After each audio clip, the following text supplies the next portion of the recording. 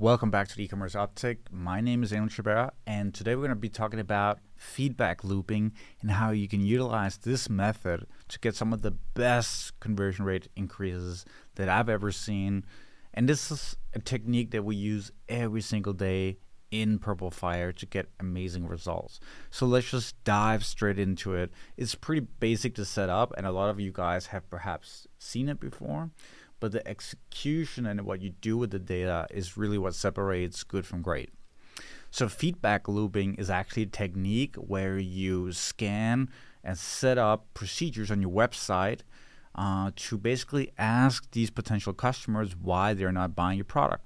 So you've seen this before probably in surveys, they pop up and you see someone asking you to rate the experience on the website or something like that. But specifically for feedback looping, we're asking them in the critical moment why they're not buying our product or services. And it's really, really critical that you ask the question at the right time, because if you don't, people will just click it off and basically not give you an answer. So you can imagine if you set this up and after 5 seconds you're asking, hey, why are you not buying? Like, people haven't even made their decision yet. So you need to wait for the proper timing. Otherwise, you're not going to get any results.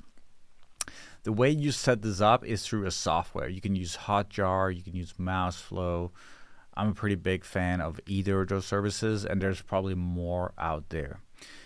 When you have that software installed, it's going to cost you like whatever, $100, $200. You will set it up on your product pages, your cart potentially, but also your checkout. And the way it should display is really key here, because you want to ask one simple question, which is, what is stopping you from making a purchase today?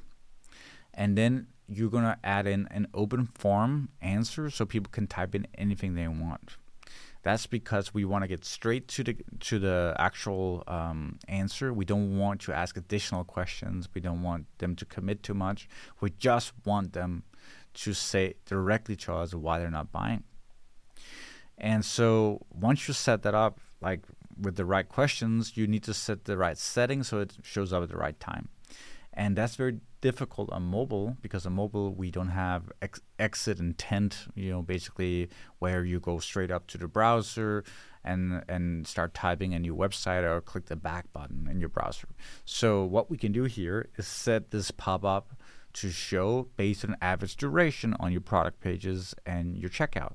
So if your average product page duration session time is 25 seconds, then you want it to show up at 25 seconds.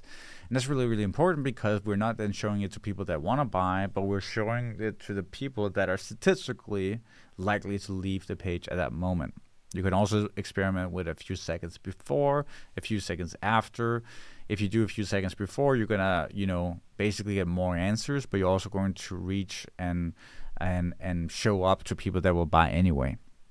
So it really defines on how aggressive you want to be. I like to be a little bit more aggressive, so I like to make this pop up 1 or 2 seconds before the average duration, just because I get more answers, and I like data. On desktop, you want to set it up for exit intent. So inside of Hotjar and Mouseflow, there's a button you can tick, and it says pop up based on exit intent, and I just explain how that works.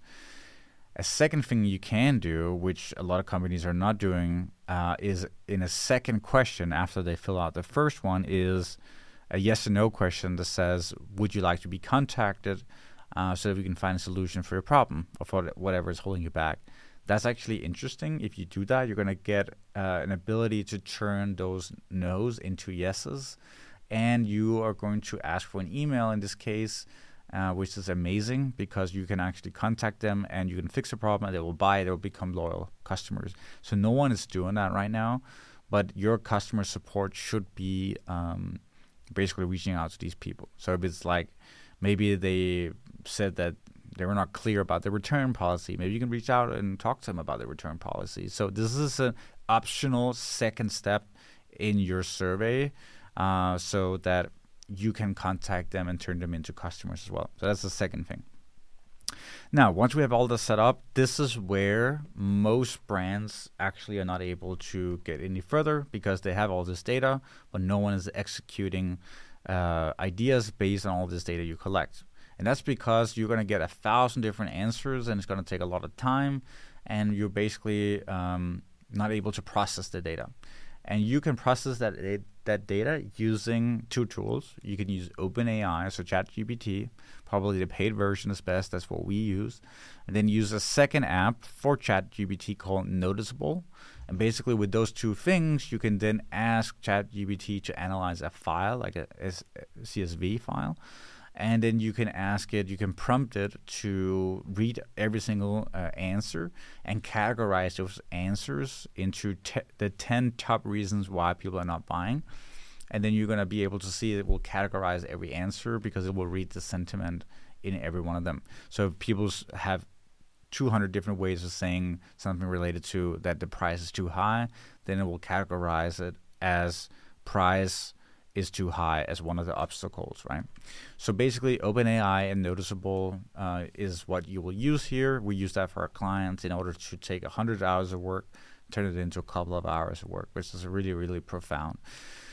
And that allows you to get amazing results. We actually had a client where we did this. It was an energy gum D2C brand. And so on the product pages, we exposed thumbnails of images, additional images of that product. So basically, instead of having the before version where it was just like little dots underneath the image, you couldn't really see the additional images unless you would scroll to the side.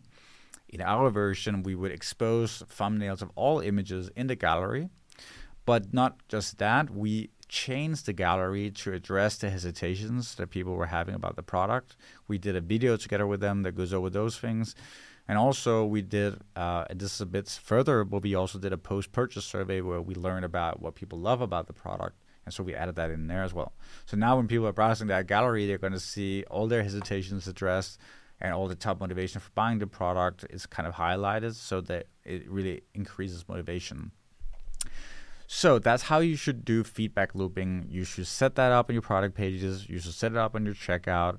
You should use OpenAI and Noticeable to basically read the sentiment and come up with these pivot tables of the 10 top reasons why people are not buying the product. And if you want to go a step further, what you can also do is implement a post-purchase survey into your email marketing. So you're probably using Klaviyo or something similar. And in there, about 3 weeks after they bought the product, you want to send out a survey with additional questions related to what they liked about the product, what they wish was better, what other competitors they considered, what made them almost not buy back when they were considering the product. All these kinds of questions are extremely valuable. And you can set up an automation in Klaviyo to run that report. Obviously, give like a free coupon or something for free for them to fill it out, just as a little sweetener. And you should aim for about 1.5% of all your customers filling out that survey. So that's sort of the benchmark you should be going for.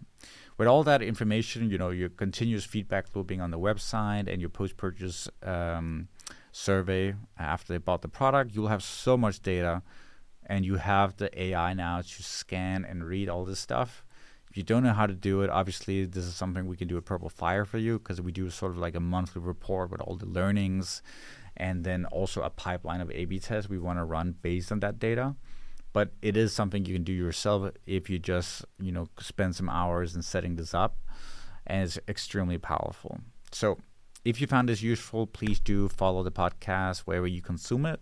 If you watch this on YouTube, please subscribe. It is extremely important for me to get this information out there. So hopefully this was useful, and I'll be posting more of this soon.